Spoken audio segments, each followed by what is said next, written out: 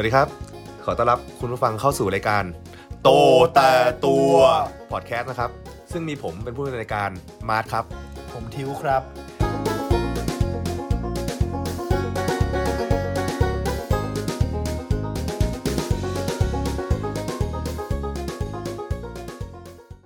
สวัสดีครับวันนี้โตแต่ตัวพอดแคสต์โทษทีกูมาแล้วไปทำอะไรมาเนี่ยพี่โทษทีกูนั่งกับข้าวกันนัดกันแล้วว่าทำพอดแคสต์นี่ปกติไปโรงเรียนนี่ไปสายป่ะตอนเด็กๆอ่ะกูไปโรงเรียนสายตลอดเลยกูไม่เคยไปโรงเรียนทันเลยว่ะเอาจริงนะคือกูไม่เข้าใจว่าแบบว่าไปก่อนเวลาทำไมในเมื่อมันยังไม่เริ่มอ่ะก็ไปให้มันแบบพอดีกับเวลาแล้วก็เริ่มเลยก็ดีกว่าไม่ใช่หรอมันไม่มีอะไรทำอ่ะอ้าวแล้วมึงอ่ะมึงเคยไปโรงเรียนสายป่ะคือถ้าไม่ได้ฉุกเฉินอ่ะไม่สายนะฉุกเฉินนี่คือเรื่องอะไรแบบรถติดนาฬิกาปลุกไม่ปลุกอุบัติเหตุอะไรอย่างเงี้ยครับคือมึงไม่เคยสายเพราะตัวเองไม่เคยแล้วมึงไปก่อนเวลาไหมหรือมึงไปตรงเวลาก่อนเวลานานไหมนานอยู่เลยเหรอนานแล้วตอนนั้นไปเพื่อนมาแล้วเหรอยังไม่มาพี่ก็เอาการบ้านเพื่อนมานั่งลอกไงค่าเวลาไอ้เหี้ยเพื่อนไม่มาแล้วเอาการบ้านเพื่อนมานั่งลอกได้ไงไม่สมัยมัธยมอ่ะเขาไม่ได้สั่งเราเมื่อวานส่งพรุ่งนี้ไงเขาจะแบบสั่งเมื่อวานส่งมาลืนคือเพื่อนแบบเด็กเรียนอ่ะเขาก็ทำกันเสร็จหมดแล้วใช่ป่ะเราก็ขอไปลอกไงแต่เราจะไม่ลอกตอนคืนมันขอมาก่อนมันเสียเวลาในการทำกิจกรรมอื่นของเราในตอนเย็นตอนเช้าเราก็มาลอกดิจะก่อนจะส่งเราก็ลอกปกติไม่แต่มึงก็แบบมึงไม่ได้ลอกทุกวันไม่ใช่เหรอวะแล้ววันอื่นอ่ะถ้ามึงทำอะไรถึงไปเช้าเชี่ย 80% แม่งลอกเกือบทุกวันเลยว่ะอ้าวแล้วเดี๋ยวนะมึงไม่ใช้ความพยายามของตัวเองเลยอ่ะเนี่ยเวลาในชีวิตมึงทำอะไรวะแบบกูสงสัยไม่คือมันขี้เกียจละมั้งมันก็เรียนพอเข้าใจอยู่แล้วก็แบบบางทีการบ้านมันเยอะอ่ะคือ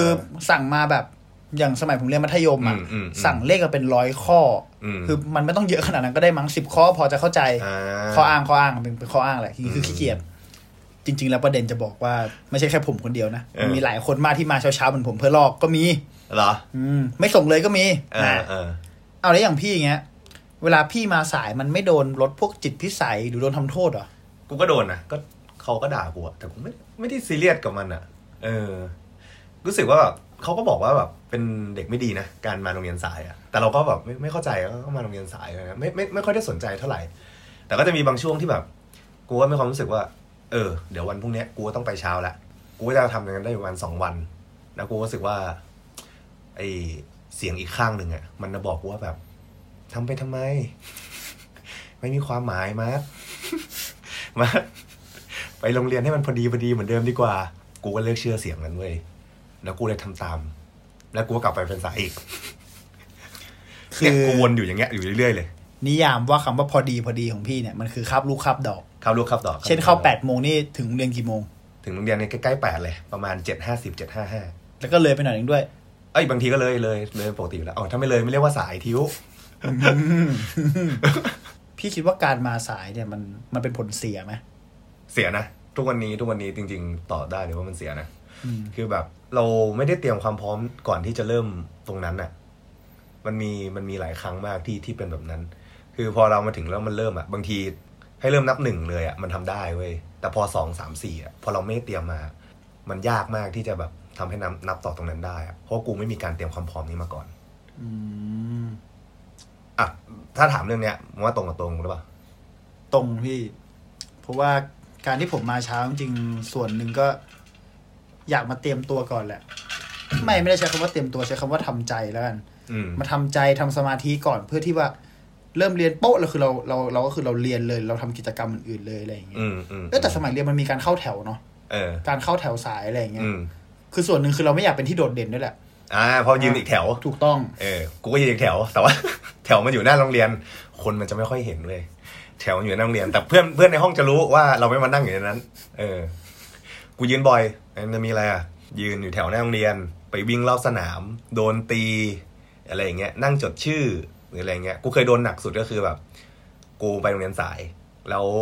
กูก็โดนหักคะแนนการมาโรงเรียนสายเรื่อยๆจนที่โรงเรียนต้องส่งกูไปเข้าค่ายเพื่อปรับปรุงนิสัยการมาสายแล้วการไปเข้าค่ายมึงรู้ไหมว่า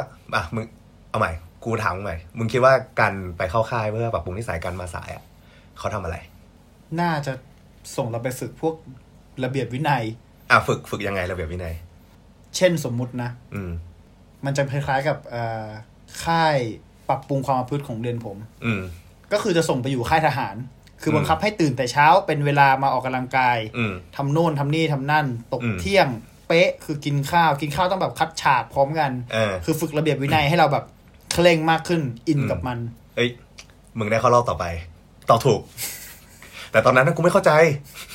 กูมาโรงเรียนสายทำไมถึงเอากูไปวิดพื้นหรือให้กูไปเดินตามระเบียบพรรคของทหารเว้ยตอนนั้นกูไม่เข้าใจจริงๆนะกูก็เลยแบบพอผ่านจากค่ายนี้ไปอ่ะวันรุ่งขึ้นกูไปโรงเรียนกูกลับมาสายใหม่เหมือนเดิมเพราะฉะนั้นคิดว่าจริงๆแล้วเรื่องนี้มันไม่สามารถจะปรับปรุงได้จากการแบบไปเข้าค่ายหรือไปคุมความประพฤตินะเพราะว่ามันเป็นเรื่องของมุมมองของแต่ละคนมากกว่าคือบางคนเขาก็ไม่ได้อยากจะไปสายจริงๆหรือเขาแบบตั้งใจจะไปสายตั้งใจจะไปให้มันตรงเวลาเพื่อที่ว่าแบบจะได้ไม่เสียเวลาใช่ปะอย่างในเคสของพี่น่าจะเป็นแบบนั้นพูดอย่างนั้นถูกกูเป็นคนมีความคิดแบบนั้นแต่สิ่งที่ทำให้มันสายอ่ะคือกูไม่ได้เตรียมความพร้อมเผื่อที่จะเจออะไรที่มันแบบผิดจากที่เราคิดไว้ไงอย่างเช่นแบบบางทีกูเจอรถติดบางทีกูสตาร์ทรถแล้วอะไรอ่ะรถไม่ติดอ่ะแบตเตอรี่หมดหรืออะไรแบบเนี้ยมันทำให้เราแบบมันไปสายขึ้นเว้ยเรื่องนี้เนี่ยคือกูไม่ได้คิดไว้ก่อนไงเพราะกูคิดว่าปกติออกจากบ้านเวลาเนี้ยไปถึงโรงเรียนเวลาเนี้ยโอเคมันทันอยู่แล้วหรืออะไรเงี้ยเราไม่ได้เผื่อความผิดพลาดอะที่มันจะเกิดขึ้นข้างหน้าแต่ผมว่ามันก็อาจจะเป็นข้อดีนะใช่ปะข้อดียังไงมันเป็นข้อดีก็ถ้าเกิดพี่แบบเจอเหตุการณ์ที่พี่ไม่คาดฝันนะสุดท้ายแล้วพี่ก็หาทางแก้ปัญหามันไงก็คือแบบใช่ป่ะสถานการณ์ฉุกเฉินเช่นเฮ้ยแบตรถหมดว่ะในช่วงเวลาขับขันแบบนี้ต้องทำยังไงต้องรู้จักการจำแบตไหมหรืออะไรต่างๆใช่ไหมก็เป็นการแก้ไขปัญหาเฉพาะหน้าอีกแบบนึงเนาะถ้ามึงพูดอย่างนั้นกูก็รู้สึกว่ามันก็ใช่นะมันก็ได้เก็ตพอยต์จากตรงที่แบบว่าแก้ไขปัญหาเฉพาะหน้าได้ไวขึ้นหรืออะไรเงี้ยไม่ค่อยมีความรู้สึกแพนิคเวลาเมื่อเกิดปัญหาตอนนั้นที่แบบเราไม่คาดฝันเกิดขึ้นไงใช่แล้วกับมึงที่มึงออกจากบ้านไปเช้าอ่ะเพราะมึงคิดเรื่องพวกนี้ป่ะหรือว่ามึงแค่แบบติดเป็นนิสัยอ่ะก็คือตื่นแล้วไปทำงานไปทำงานไปเรียนเวลานี้แล้วแบบว่าไปถึงโรงเรียน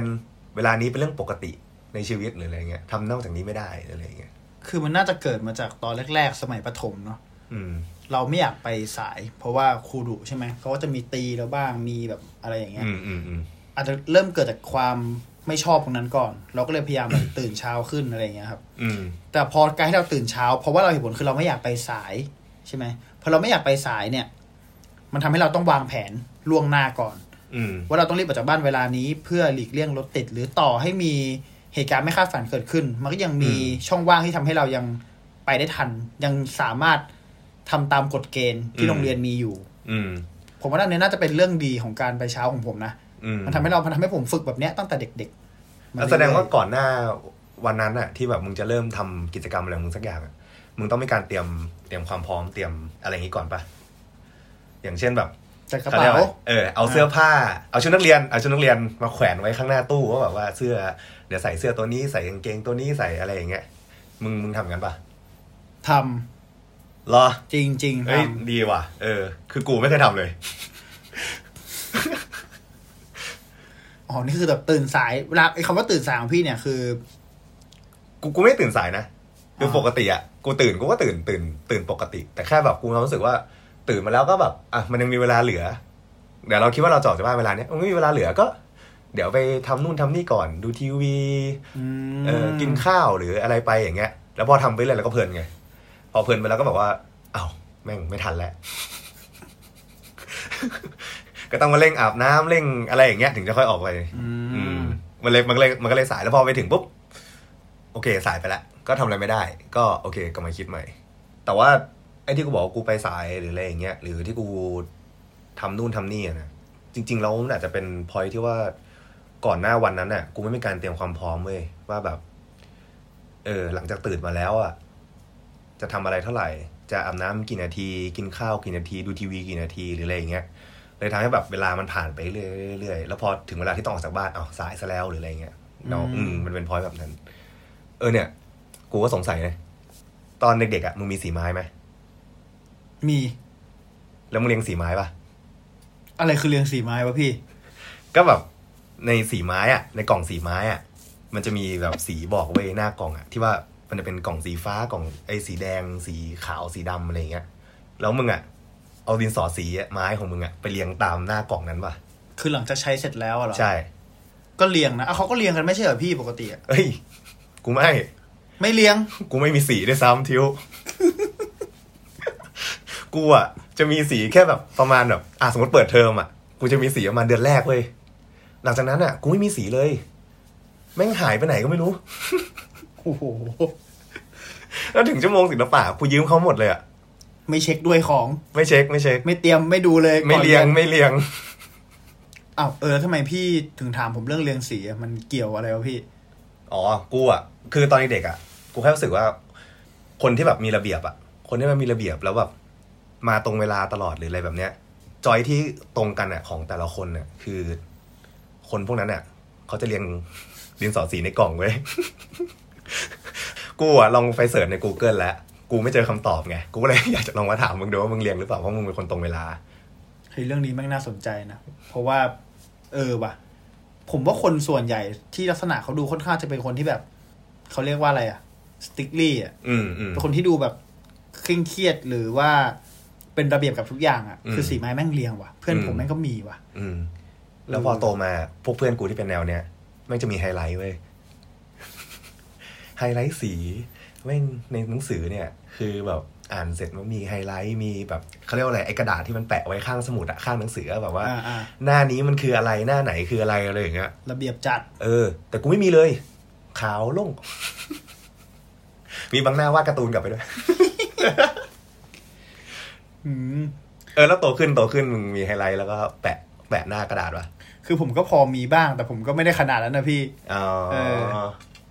แต่เรื่องการเป็นระเบียบนี่มันก็พูดยากนะคือการเป็นระเบียบหรือการตรงต่อเวลาอะไรพวกนี้ผมว่ามันเป็นเรื่องที่คล้ายๆกันเอางี้ดีกว่าพี่มาร์ทแล้วโตมาเนี่ยจนมาถึงทำงานเลยแล้วกันมหาลัยก็สายใช่ไหมทำงานเนี้ยมหาลัยแทบไม่ได้เข้าเรียนเลยทั้งไปวิศวกรตัวอย่างอายมากเลยแล้วอย่างทำงานเนี้ยยังสายอยู่ปะก่อนหน้านี้สายก่อนหน้าที่มาทำงานมีอยู่ช่วงแรกๆที่เข้าทำงานอันนั้นสายเกือบทุกวันเลยแล้วก็โดนด่าก็เลยแบบต้องเปลี่ยนแปลงตัวเองนิดนึงก็เลยมีอยู่ปีนึงที่แบบจะมาแบบตรงเวลาแล้วก็เหมือนพอเราทันตรงเวลาได้แล้วเราก็กลับมาแบบใช้ชีวิตมีความสุขแล้วเราก็ลืมที่แบบต้องไปตรงเวลาเว้ยแล้วก็กลับไปทำตัวเหมือนเดิมเว้ยก็แบบไปสายตลอด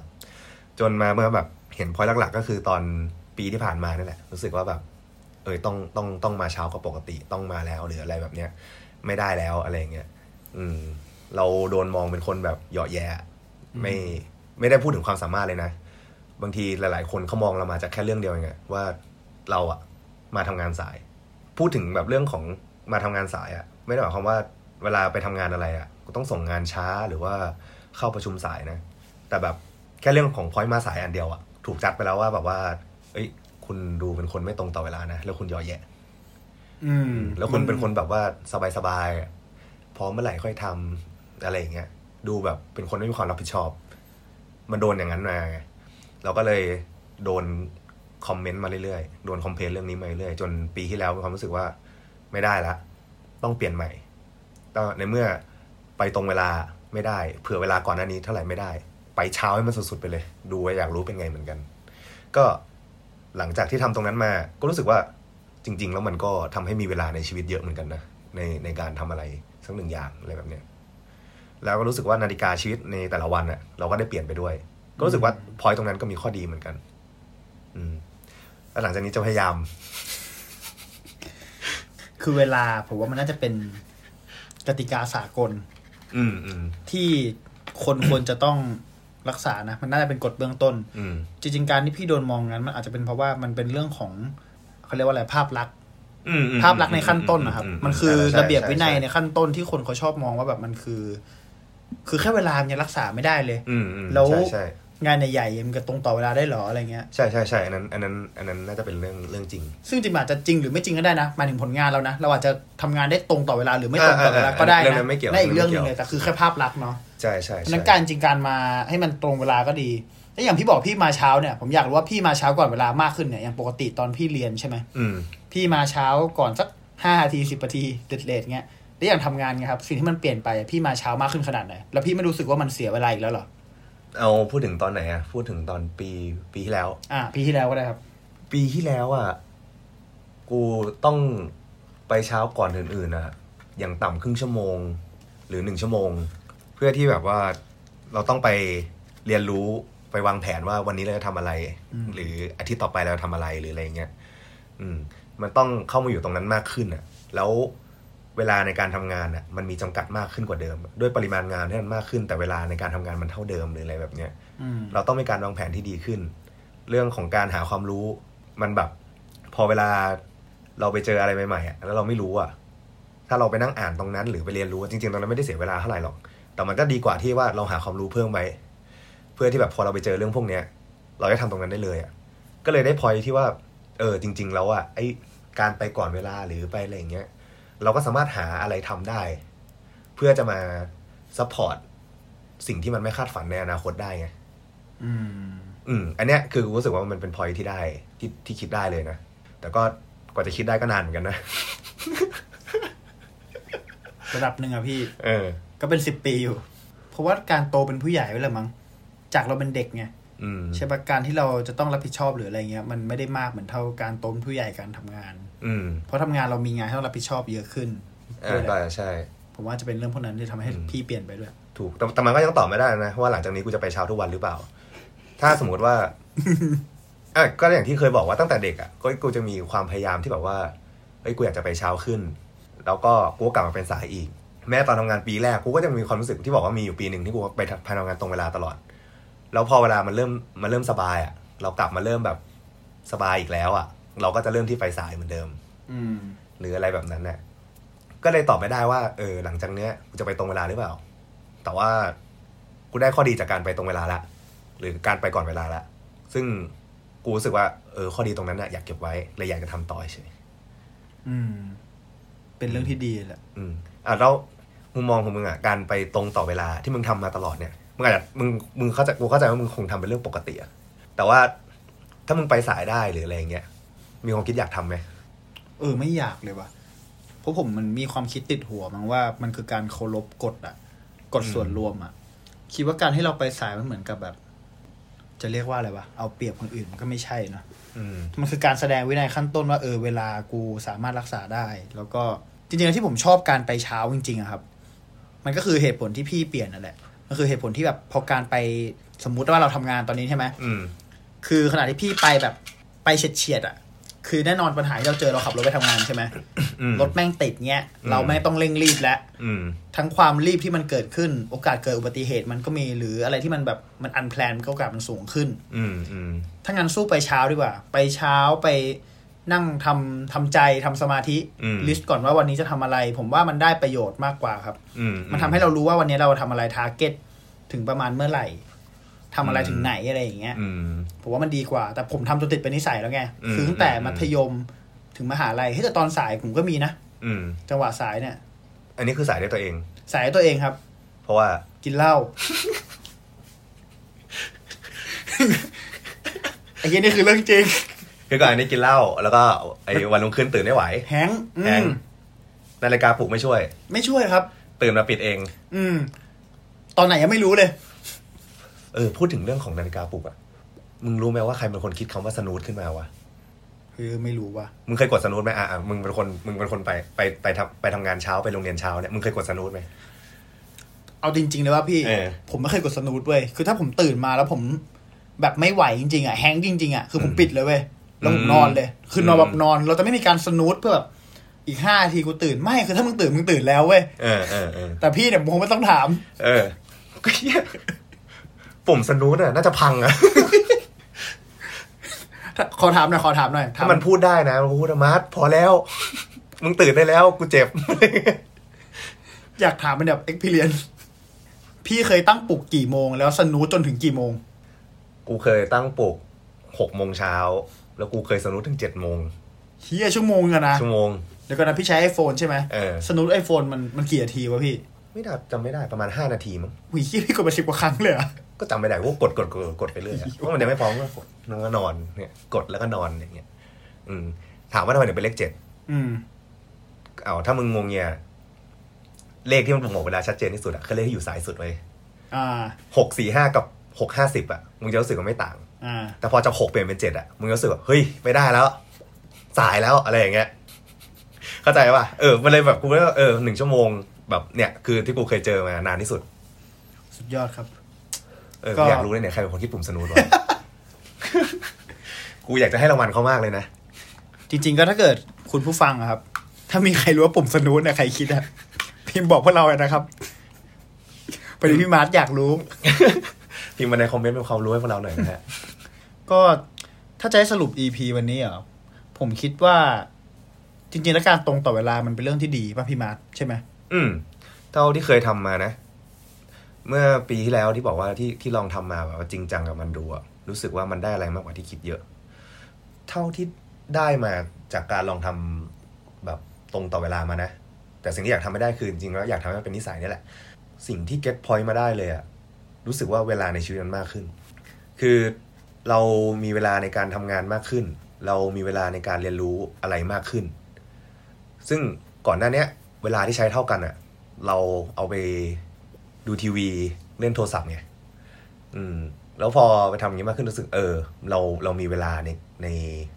ในตรงนั้นมากขึ้นจริงๆแล้วถ้าอย่างที่บอกว่าเคยบอกว่าเรากูไปสายเนี่ยกูจะมีการแก้ไขปัญหาเฉพาะหน้าไอ้ความคิดตรงนั้นก็ไม่ได้เปลี่ยนนะแต่แค่พอเวลาเรามีเวลาในการเตรียมตัวมากขึ้นความคิดตรงนั้นมันจะขึ้นมาก่อนไงแล้วเลยทำให้ปัญหาที่มันจะเกิดขึ้นในอนาคตมันน้อยลง